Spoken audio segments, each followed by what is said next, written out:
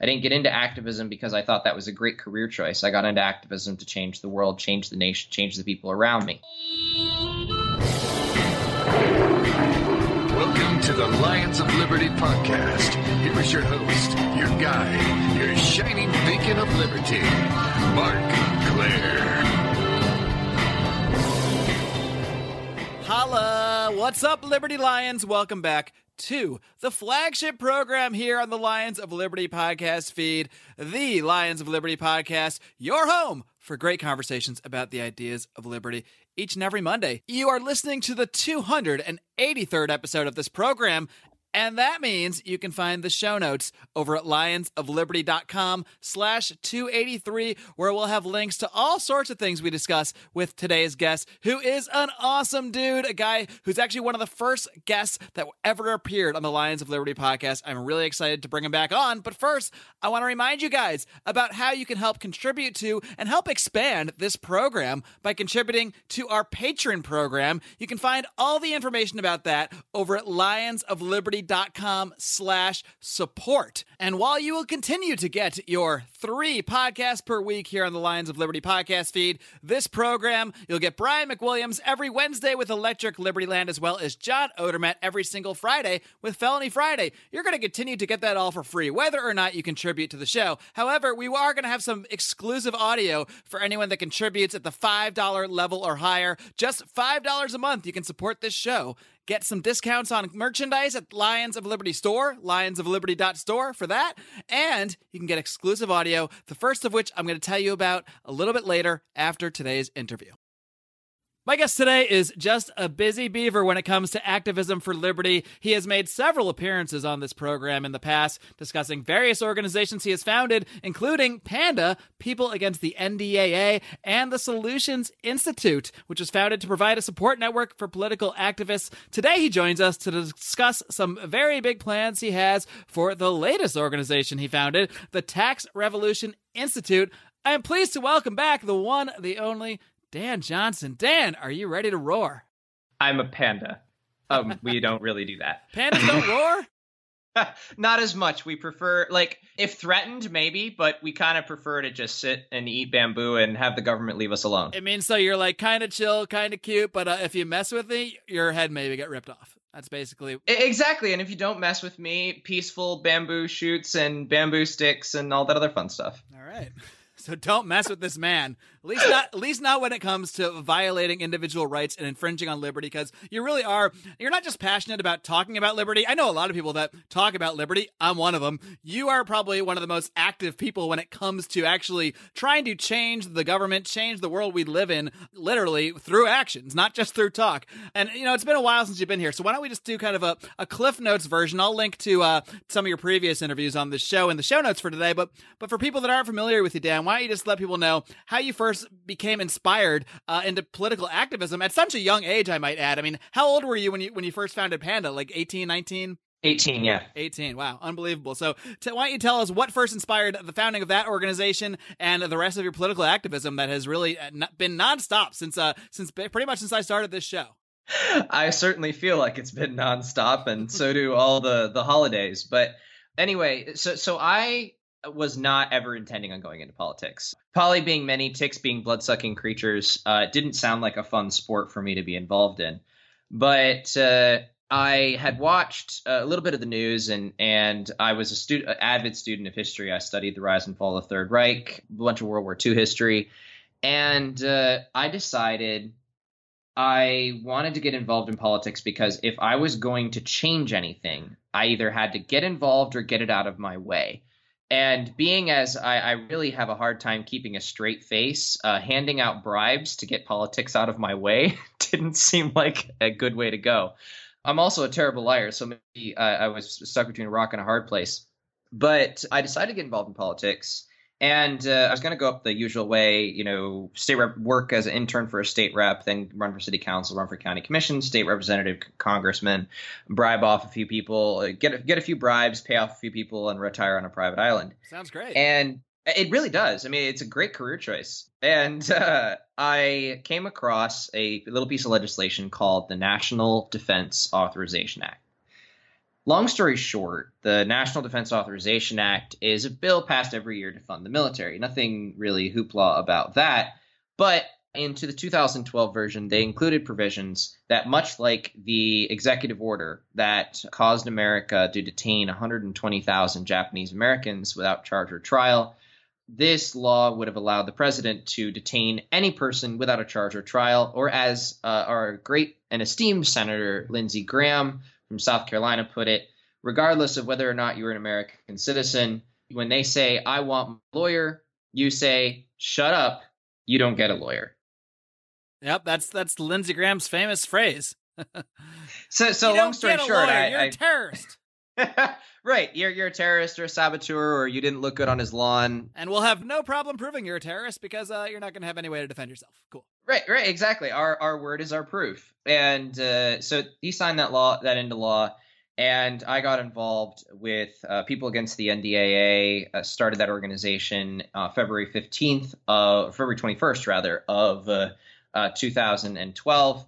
And we went to our city council, talked to the mayor, talked to the city councilors, basically got thrown out and told to go back to basic government class.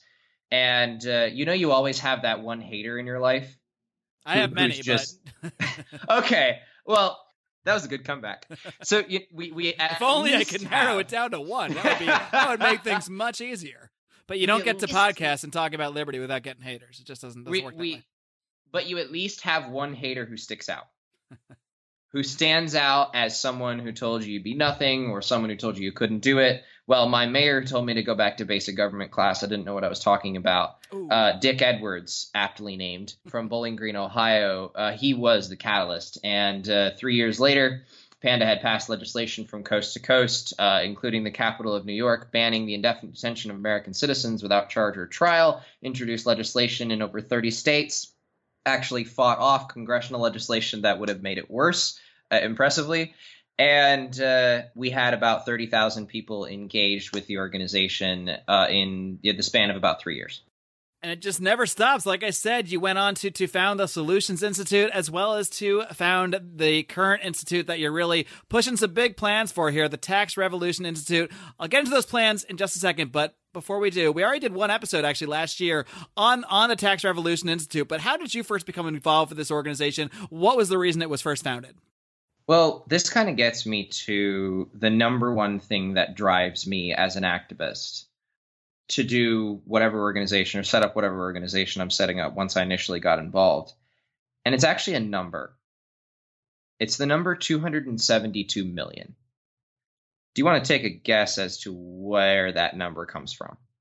Oh boy, you're going to put me on the spot just like that? On my own show, Dan. Come on. It's close to the number of people in the United States, so I'm guessing it's relating to a certain amount of people in this country that are affected by fill in the blank, but I could be totally wrong here. That's a very good comparison because it gives people some context for what this number is. That's the number of people who were targeted and murdered by governments in the 20th century. Oh, that's a big one. Okay. 272 million. Of course, it includes the regimes of Stalin and Mao and Hitler, but it includes... Well, it gives you a good comparison point because that is close to the number of people in the United States, just over 300 million. So almost the entire current population of the United States was murdered over the last century. So that's exciting. Was murdered over the last century by government. And while I haven't been able to come up with some numbers for how much the United States government has murdered either accidentally or on purpose, a couple of numbers that come to mind are the FDA, Federal Drug Administration, or Food and Drug Administration. FDA-approved drugs and medicines have killed over 780,000 people since 2005. And the VA let 307,000 veterans die on waiting lists. So while I don't have a specific number, the number of people, at our very basic nature, we should respect life. Even if you throw out the whole liberty and pursuit of happiness thing, at the very least, we should respect, honor, and try to cherish and preserve people's lives. And the fact that it is not corporations, it is not nonprofit organizations, it is not individuals, that there is no bigger serial killer, not including war, mind you, than government.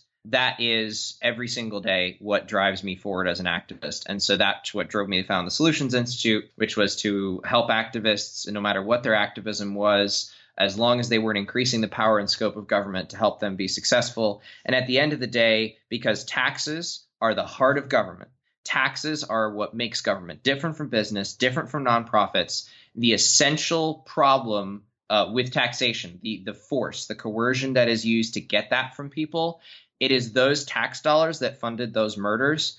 And so, long story short, that's what got me involved in taxes. Because you want to cut it off the horrors, the injustices at their source? Is that really the general idea here? I don't want to manage a problem. I want to solve it. And if I can only prevent 10,000, 100,000, 50,000 people from being killed because you shut off some government program that was harming people, or you allowed people to take their tax dollars out and put them somewhere else that was actually helping people, if I can do that, then I'll die happy. Now, Dan, I know the Tax Revolution Institute was first founded initially to go after a very specific provision, I guess, that the IRS was trying to put forward, where they were going to really basically clamp down on the political speech of nonprofit groups. So before you get into your big announcement, can you update us on that? Has there been any progress on that front? Absolutely. So when the Tax Revolution was founded, we were founded and funded by victims of the IRS specifically.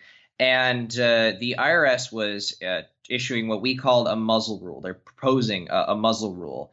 And what it would have allowed the IRS to do is if a nonprofit organization, say Campaign for Liberty, or any of the various advocacy citizens organizations out there were to talk about an issue related to a politician, or were to talk about, even mention a politician's name, trying to hold them accountable during election time, that the IRS would be able to revoke their nonprofit status. And why that matters is most organizations that are out there fighting for your liberty, fighting for your freedom, they are nonprofits. That is the section of the tax code they fall under. So for the IRS to claim this kind of vast power, it would have re-leveled the playing field in favor of the political action committees and in favor of the big money in politics instead of the citizen. And that's really what got what TRI really engaged on. We created the First Amendment Alliance, which is a nonpartisan alliance of organizations to oppose that rule. We ended up actually getting 75 organizations on the alliance, and that rule was pushed back. It may come up again this year, so we're going to keep an eye on that. But we were able to keep Congress defunding the rule and potentially set the stage for a permanent reduction in the IRS's influence over nonprofits with our Free Speech Protection Act. So you could call that at least a temporary success. We're maybe not ready to throw the full party yet, but enough for a couple high fives. Enough for a couple high fives, absolutely. All right, well, I'm going to give you a virtual high five. I'm not going to actually hit my microphone for because I care about our listeners' ears, but I'm giving you one. Just believe me.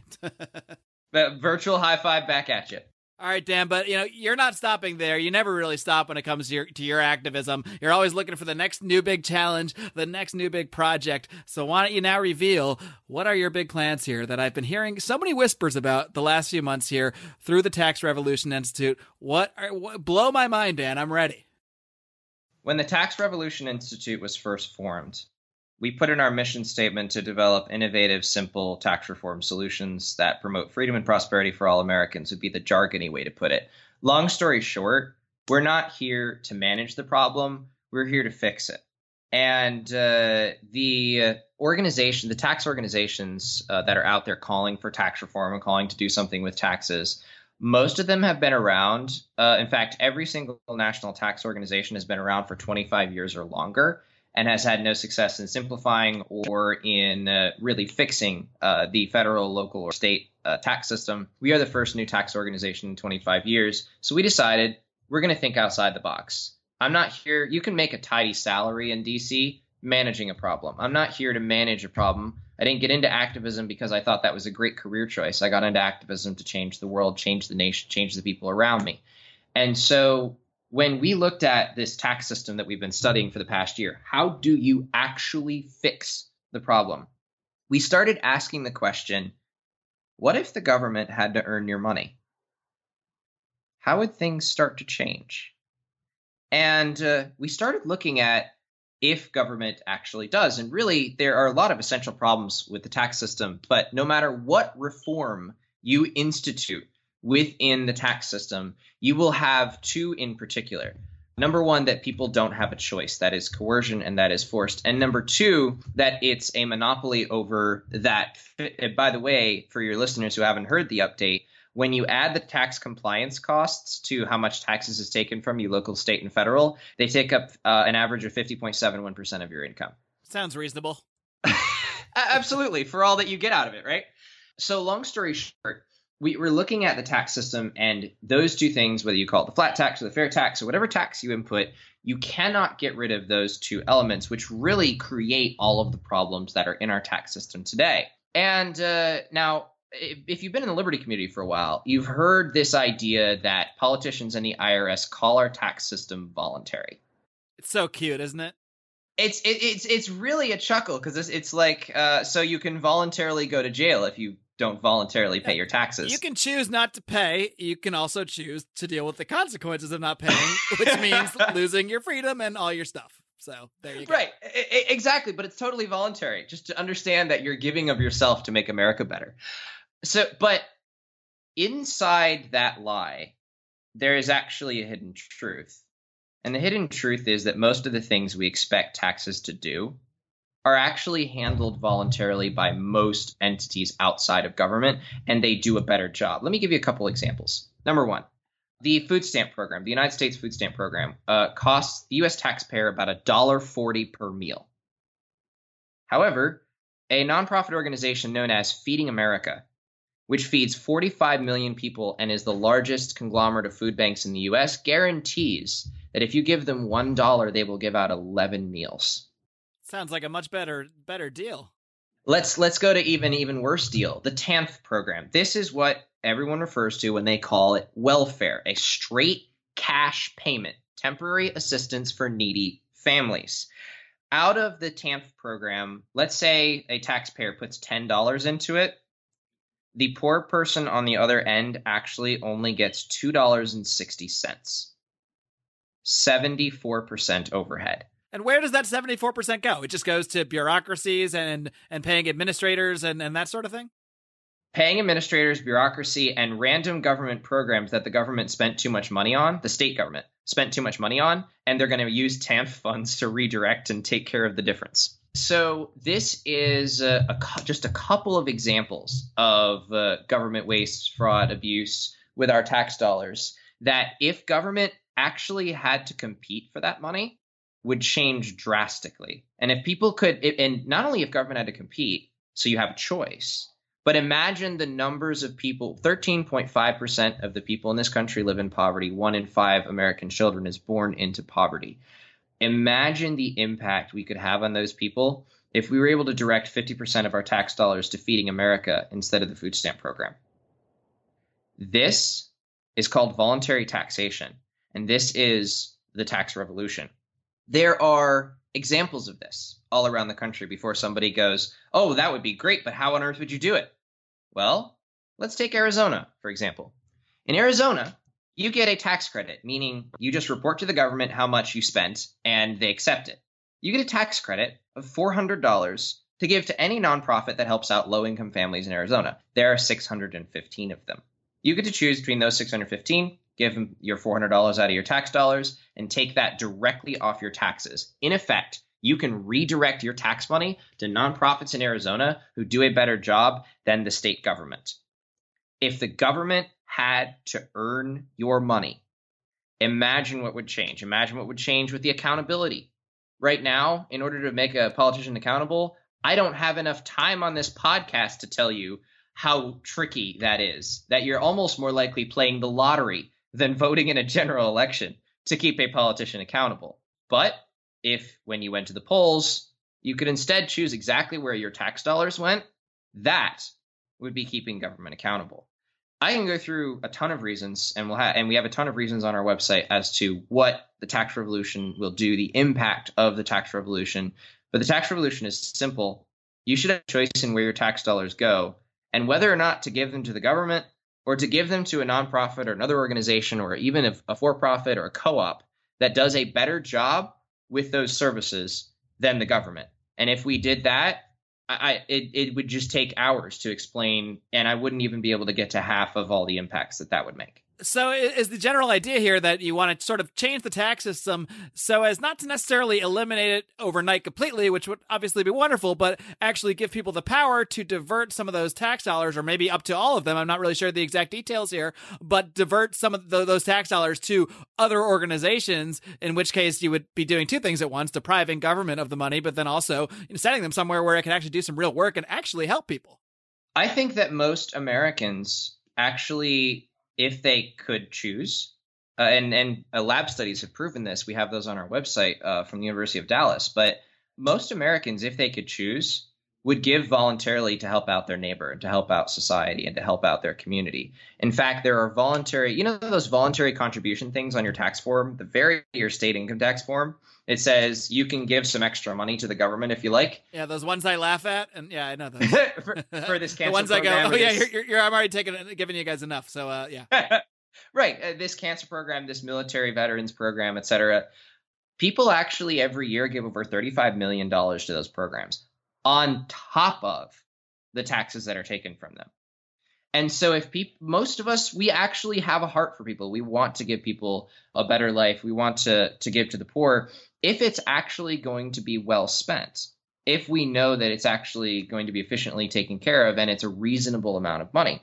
And so the tax revolution is simply that you should have a choice in where the dollars that you spend towards society, which is essentially a tax, in where the dollars that you spend towards society would actually go. And it wouldn't even necessarily eventually have to be administered by the government. It would simply be you voluntarily choosing to help the community. The impact that would have would be tremendous. Now, I'm not sure if you are familiar with Mark Allen Feldman. He's a guy who ran for the Libertarian presidential nomination earlier this year. He actually passed away as well, very sadly. But this is what you're talking about right here is actually one of his ideas. The idea that people could choose to send their tax money to other organizations or that kind of thing to actually take care of people and actually put them to work in a productive way. It's very similar to the ideas that he put forward when he was on this program and in many of his presidential speeches. Do you happen to be familiar with his work at all? I am not actually familiar with his presidential platform. I saw him speak a couple times, and I did see this idea start to develop in a lot of other areas of the activist community. But I actually didn't see that on Mark Allen Feldman's platform, and so I'll have to take a look at that. I respect a lot of the work that he did and his run as a libertarian. Of course, we know he unfortunately passed away last year. But I would be really interested in seeing how he mapped out how that would work. Now, Dan, I want to dig a little bit deeper into the details of what you got planned here with the tax revolution. But first, I need to take a quick time out to give a word to our sponsors. Liberty lovers, have you seen our new t-shirt line over at lionsofliberty.store? If you haven't, well, go check them out. But if you have, then you've seen the great design work of my man Dan Smots of Goulash Media. Dan has been a longtime fan of the Lions of Liberty podcast and credits the show with being a big contributor to his interest in libertarianism and politics in general. Dan is a super talented guy, and he is able to contribute to just about anything creative, whether it's graphic designs like you saw with our t-shirts, whether it's videography, he does weddings and that sort of thing, or audio production. He even did the newest jingle for Letters of Liberty, which you'll hear later in this program. Dan is based out of the Quad Cities area in Illinois, and he's always happy to travel. So if you've got a wedding coming up or any sort of project, video or audio related, I want to highly encourage you to check out Dan Smots and Goulash Media. That's Goulash, Goulash, goulashmedia.net or goulashfilms.com. So what is kind of the basic framework for how you guys have mapped it out? How obviously you could probably spend hours talking about the details, but I'm looking big picture here. How do you plan to get something like this, take it from this realm of ideas where we are right now, where we're discussing the concept, but actually enact it into actual change? And you're someone who's actually been successful with enacting change with your program. So if anybody has a little bit of a resume to go on and able to actually put some of these ideas into action, it sure is you, Dan. So why don't you kind of summarize your plan to do that? Well, what we launched this month is the conscious revolution.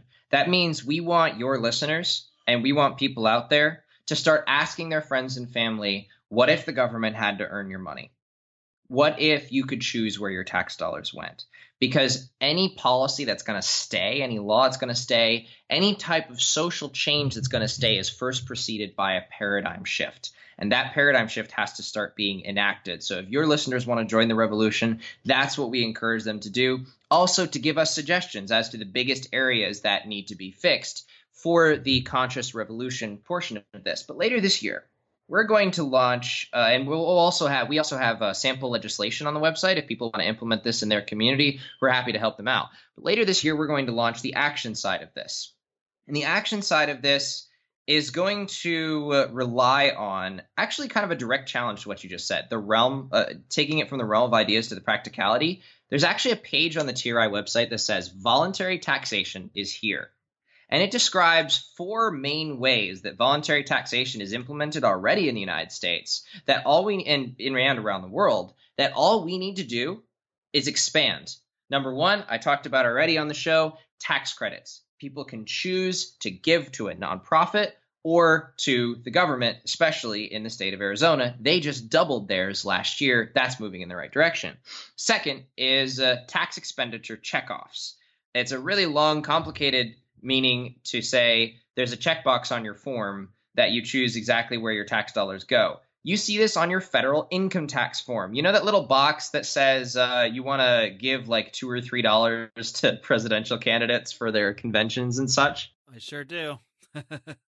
That box is an example of you choosing exactly where your tax dollars go, because your tax liability doesn't go up. You're simply choosing where to redirect some of your tax money. Wouldn't recommend checking that box. But still, that box is a great example. And thirdly, you have the hometown tax. The nation of Japan in 2008, the local communities were really hurting and they needed a lot of economic development. And so the Japanese government instituted this hometown tax, which allowed people to, instead of about 45% of their federal tax dollars, instead of sending that to the federal Japanese government, they could actually send it to any city and any government program inside that city. In fact, if you look up the Furusato tax, Furusato. I'm glad you spelled that, because I was going to have to ask you if you didn't. which is roughly hometown. But the Furusato tax, if you look that up, you'll find a website, furusato-tax.jp, that governments are actually competing for your tax dollars on. And you can look at them. They're offering sushi and strawberries and all kinds of local delicacies if you donate your tax money to that local government instead of the national government. And so you have this kind of intergovernmental tax. Those 3 ideas, plus what I already talked about, which is the voluntary contributions on your tax form, instead just move some government programs to that voluntary contributions section. Those 4 ways are ways that voluntary taxation is already here. And all we have to do to strike at the heart of the beast that is government abuse, government corruption, that is inefficient services for people and not helping out the poor and not actually helping out the homeless. All we have to do is expand those in our states and in our cities. And Tax Revolution Institute will be dedicated to helping anyone who wants to implement this in their city or in their state. So much like with a lot of it's basically a theme of your organizations is that while you're building an infrastructure, you're building a support system, you're not necessarily dictating how this is all going to go for everybody. You're giving people the support network that they can actually use to empower themselves to go and try to enact this. Samuel Adams said, "Light brush fires of freedom in the minds of men." We are sparking the revolution. We're called the Tax Revolution Institute. We're not called the Tax Revolution Inc.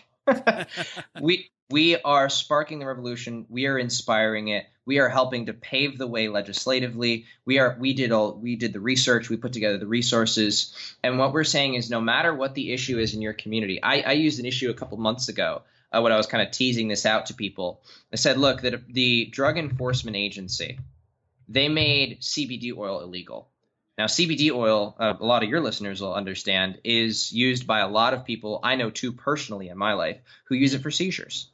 And if they didn't have the CBD oil that they have today, that they would actually fall to a grand mal seizure and could die, that it could actually cause their death. And a lot of children use CBD oil for seizures. And the DEA decided on their own authority that they're just going to schedule it as a Schedule 1 drug so nobody can get it. You know what should happen then? There should be a checkbox on your tax form, and you should be able to say, you know what? I'm not going to protest and write a petition to my legislators and hope I get the right guy elected. No, I'm just not going to fund it. They're not going to get my money next year. That's exactly what should happen. And that's what should happen with issues across the board that people can implement in their communities.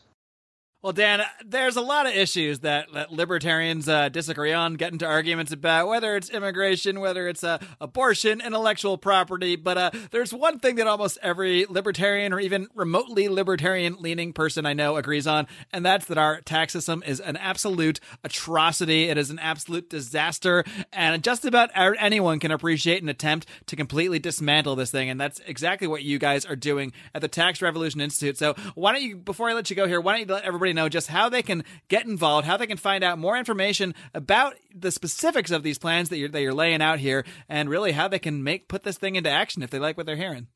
Our website is taxrevolution.us. That's taxrevolution.us. Our goal is to get 10,000 people to click that email box and say, yes, a voluntary tax system or elements of a voluntary tax system is what we need to fix our government and what we need to fix our society. And people can also find sample legislation. They can find information on that website to help them with implementing voluntary taxation in their community. Finally, if you have suggestions of government agencies that can be replaced or nonprofits that can replace a particular government agency, again, go to the website taxrevolution.us. Thanks so much, Mark. Dan Johnson, like I said, one of the most active people in defense of the ideas of liberty. The action never ends with you, man, so I appreciate you taking a little bit of time out of that to come on here and tell our listeners today about the Tax Revolution Institute. Keep up the great work, Dan. Thank you very much, Mark. All right, folks, I hope you enjoyed my conversation with Dan Johnson, man. And I'm not a lazy guy. I mean, I'm pretty active. I work all week. I still produce this podcast. I do a bunch of stuff behind the scenes. I have a girlfriend. I spend time with her. I take care of my dogs. I do a lot. And yet, when I talk to Dan Johnson, I feel worthless and lazy because this guy is so damn active. He started 3 entire organizations, all who are making great strides in the liberty movement in various ways. And the Tax Revolution is the latest one. I really love his idea and his approach to this issue of taxation. Like I mentioned in the interview, it does ring very similar to a lot of the words said by the great late Mark Allen Feldman. I will link to my interview with Mark Allen Feldman again in today's show notes, which you can find at lionsofliberty.com/283. If you guys haven't heard that and you have heard of Dr. Mark Allen Feldman, I really want to recommend you go back and listen to that and see the kind of ideas that this guy had and maybe find out a little bit why he has become so revered after his passing, just because of his approach and his general attitude to libertarian issues. It's a very different way of looking at things, and it's always appreciated. Just like I appreciate all the great work from Dan Johnson, just like I appreciate you guys for continuing to listen to and support this program. Now, I mentioned earlier at the top of the show that we're going to have some exclusive audio for people that contribute to our Patreon program, which we run through our podcast host at Podbean. Again, you can find all the information for that at lionsofliberty.com/support. You can also go directly to our Patreon page by going to patron.com/Lions of Liberty. But either way you get there, you will be able to see the full breakdown of the various perks you get for various levels of support. And anybody that joins at the $5 or higher level will get access to some exclusive audio content that we've got coming up. And the very first piece of audio that I'm going to release is going to come at the end of this week. So I would sign up really soon because you're not going to want to miss it, because what I've put together is the very first blooper reel. That's right. It's basically a Lions of Liberty outtakes blooper reel of many of the various roundtables that we had. As you know, this podcast is edited. We do a lot of roundtables with friends, and a lot of it's off the cuff, and not all of it makes air. So you're going to get a little peek behind the scenes at a lot of the fun times, and honestly, a lot of the laughs that we had. I had a blast putting this together.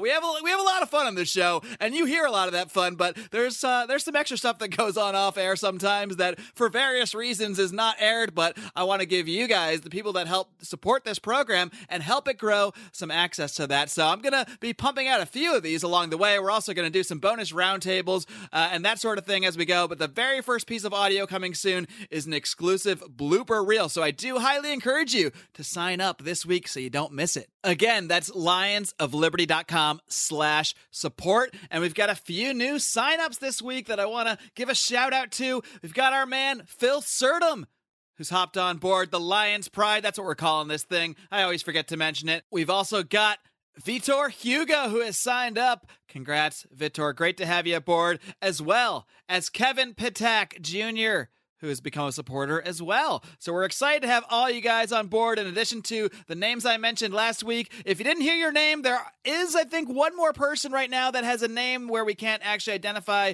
the human being. Your email works great. But if you want to get a shout out, drop me an email, markmarc@lionsofliberty.com, and we'll be sure to give you a mention on the show. And now, without further ado, it's time to dip back into the mailbag and answer some letters of liberty.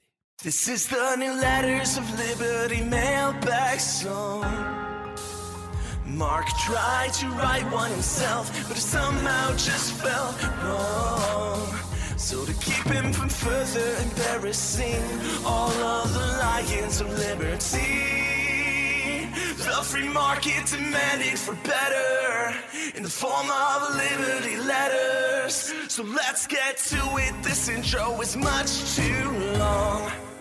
All right, well, I think it's just long enough. So a big shout out once again to my man Dan Smots of Goulash Media, doing some great stuff and providing this jingle for us. My first letter of liberty this week comes from Sterling Davis, and Sterling asks, does it bother you how many times Trump has used the executive order to this point, even if he has, so far, been doing fairly libertarian things with it? Now, this letter was sent a couple weeks ago. There may be some mixed reviews on how, quote, libertarian a lot of the stuff Trump has done since then, including the travel ban, the Muslim ban as some call it. I don't know how you can call it a Muslim ban when 85% of Muslims aren't affected by it. But regardless, this is an interesting issue to explore because, when we talk about executive orders, there's nothing illegal or wrong within the context of our Constitution about an executive order if it's just directing an agency to enforce the law or in how they should enforce the law, because that is the proper role of the executive branch. So when Trump does something libertarian that's an executive order, say when we're talking about his directive to HHS to sort of back off on the enforcement of some of the Obamacare provisions, I don't know, it's questionable to the extent, and maybe this is the kind of thing we might want to talk about with Chris Ann Hall, but it's questionable to the extent that an executive order, especially if it's just reversing a previous executive order, is really even illegal or unconstitutional. I think a lot of questions come up when it comes to this stuff, and I certainly don't think the president should be crafting law, as President Obama was so notorious for trying to do during his presidency. He even sort of bragged about it, saying, I've got a voice and a pen if Congress won't act. So while I do not think the president should be crafting law, and there may be some arguments that Donald Trump might be doing that to some extent as well, at the end of the day, Sterling actually adds a comment here. Is this similar to Mr. Surwark's contention? Of course, referring to Nicholas Surwark and his past appearance on this program, but he says, wouldn't that fall under the same argument Mr. Surwark used, that individual rights are more important than states' rights? And at the end of the day, I would say it kind of does. I do think that at the end of the day, I'm going to side with whoever is right, whoever is siding on the side of the individual, on the side of defending and protecting individual rights. The issue is we have a constitutional system, and within that system, I also don't think people should really be going off the bounds of what's prescribed. So I want to side with Trump whenever he does something, like when it comes to the Obamacare provisions. I want to say that is closer to individual liberty, so closer to supporting the rights of individuals, so that's a good thing. But we do need to be very careful, and we need to criticize him, we need to get on him whenever he seems to be crafting law, because that's a power that the president should not have. It's a power libertarians spent 8 years slamming Obama over, and we need to make sure we do the same thing when it comes to Donald Trump. So I think we should just be wary of this issue when there's a case where he's just kind of directing agencies and it's doing something better for individuals. I think we should support that. But if he's actually goes out and starts crafting law and going well beyond the scope of his powers, I think we got to hammer him for that as well. Next up, I've got a letter of liberty from Austin Wilson. And Austin asks, Mark, I have a friend who lives in LA and states that the economy in California is booming. haven't read much into this, but I constantly hear from others that the economy is in fact failing. Could you please shed some light on this one for me? Now, look, Austin, I'm going to answer this question without looking up graphs and charts and various other things that maybe some people with economics degrees will use to say the economy in California is, getting better, getting worse, what have you. But I want to give you my layman's perspective, my perspective for someone who's lived in California for 12 years. And you mentioned that your friend lives in LA, and I think that is a big part of the explanation, because in LA, there is a boom. There is a serious boom. LA is always going to be in pretty decent shape, if you ask me, because of the film industry. Even during the Great Depression, the film industry skyrocketed and did great, because in bad times, people seek entertainment. They also seek alcohol. They seek an escape from the bad reality that they're facing. So I think LA is always going to have an advantage in that sense when we're just talking about the specific bubble. There's also a tech bubble in LA that a lot of people that don't live here might not realize. A Snapchat has just come in and pretty much bought up half of Venice. And a lot of tech companies, the YouTube studios are right by my house. They have a major presence here as well. A lot of companies are coming into Los Angeles, and that's causing a bit of an upsurge, even more so than the rest of the country is seeing in real estate and that kind of thing. Of course, we all know about Silicon Valley up in the northern part of the state. So in the bubble sense, I'm sure people in these areas, especially that work in these industries, are experiencing a boom. But as always, there's the flip side, and we can't just look at a couple different highly populated areas if we're going to talk about the entirety of an economy. The fact is, California is one of the most overly taxed, overly regulated, probably not one of, it is probably the most overly taxed, overly regulated state in this country. And when we're talking about numbers, I don't have any in front of me, but I know this. People are fleeing California. People are fleeing California in droves for states where there is more economic freedom, such as Texas. Now, I happen to work in the television industry. It makes sense for me to live in Los Angeles. I love Southern California. I love the weather here. I love that I can drive to skiing, to camping, to Mexico, to Las Vegas. I can drive to all these places in the span of an afternoon. So there are a lot of reasons outside of the economics and outside of the taxes and regulations that I personally want to continue to live in Southern California. But just because Los Angeles is doing well, it doesn't make me unaware of the fact that a lot of people that live outside of these areas that are doing so well and booming in this sort of mini bubble, I guess you might say, out here, there's a reality out there. And the fact is, the average man is probably getting creamed. So while I don't know what evidence your friend is citing, I can only speak to my personal experience and my observations around me. But as with just about anything, whether you're in a boom or a bust is often in the eye of the beholder. And I'm going to hit one more letter of liberty here from James Rensell, who asks, what's your favorite conspiracy theory? What conspiracy theory do you think is most likely true? Those are different questions. Now, I'll just skip to the one I think is most likely true. Of course, we have to sort of define true, but that's one that I've been obsessed with far before I really got super into libertarianism, the ideas of liberty. It's probably the most well-known conspiracy, or at least maybe the most publicly accepted one, and that's the assassination of John F. Kennedy. This is one that I remember seeing Oliver Stone's movie. I remember thinking about it even before that time and just thinking, well, this is obviously a conspiracy. I mean, it's even before I dug into it, to me, it just seemed on the surface. How could this be anything but a conspiracy? There's no way this one guy just up and decided on his own to go hang out in a clock tower and hit this perfect shot at the perfect time. It just didn't feel right to me. It didn't seem right. Now, that's not evidence, but after reading, honestly, probably dozens of books on this subject over the years, I can definitely say there's enough weird stuff associated with the JFK stuff that it's just impossible to think that there wasn't other forces at work other than Lee Harvey Oswald. I know he was involved in it. I don't deny his involvement, but I also think he, at the end of the day, became a bit of a patsy, and that's the reason he was killed in prison. Now, when it comes to my favorite conspiracy, now that's a little bit of a different story, and I don't really know if I have a single solitary favorite, but I do like to dip into the realm of crazy and wacky conspiracies sometime, because, hey, I think it gets my mind churning, gets me thinking about different possibilities. Doesn't mean I believe them, doesn't mean I think they're real, but I'll tell you one that I think is my favorite currently right now.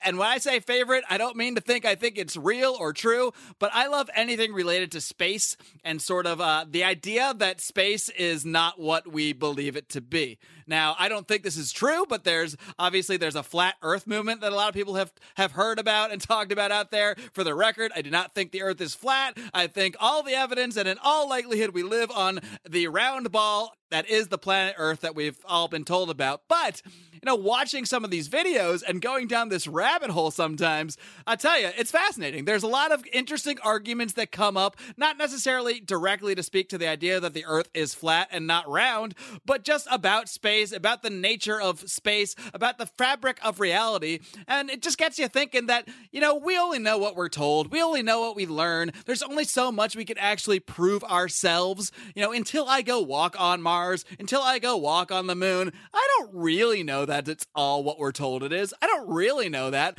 I think it probably is. I think it seems like way too grand of a conspiracy to fake space or anything like that, or fake that the Earth is a globe and what the motivations to even do that were. But when we're talking about favorite, I think about the kind of things that make me just kind of lose my mind and go on a YouTube rabbit hole for hours, and the flat earth, all the space related stuff, that falls into that category. So for the time being, that's my favorite. But disclaimer, once again, it doesn't mean I believe it. It doesn't mean I think it's remotely true. It means I think it's just interesting as hell to dig into. All right, folks, the Liberty mailbag is just about empty. I do have a couple more at the bottom there that I'll try to dig out for next week, but I want to hear more letters of liberty from you guys. So, of course, you can send those to me by joining our private group on Facebook, the Lions of Liberty Forum. It's completely free to join. Just type Lions of Liberty Forum in your little search bar on Facebook. It should pop right up, and as long as you look like a real person, I'll let you on in. You can join the conversation, and I post a thread just about every week requesting more letters of liberty. So that's one way to do it. You can also tweet stuff to me, tweet at Lions of Liberty, or you can email me directly, Mark, M-A-R-C, at lionsofliberty.com. Folks, it's been a blast. Be sure to tune in to Electric Liberty Land this coming Wednesday, and until next time, live long and live free.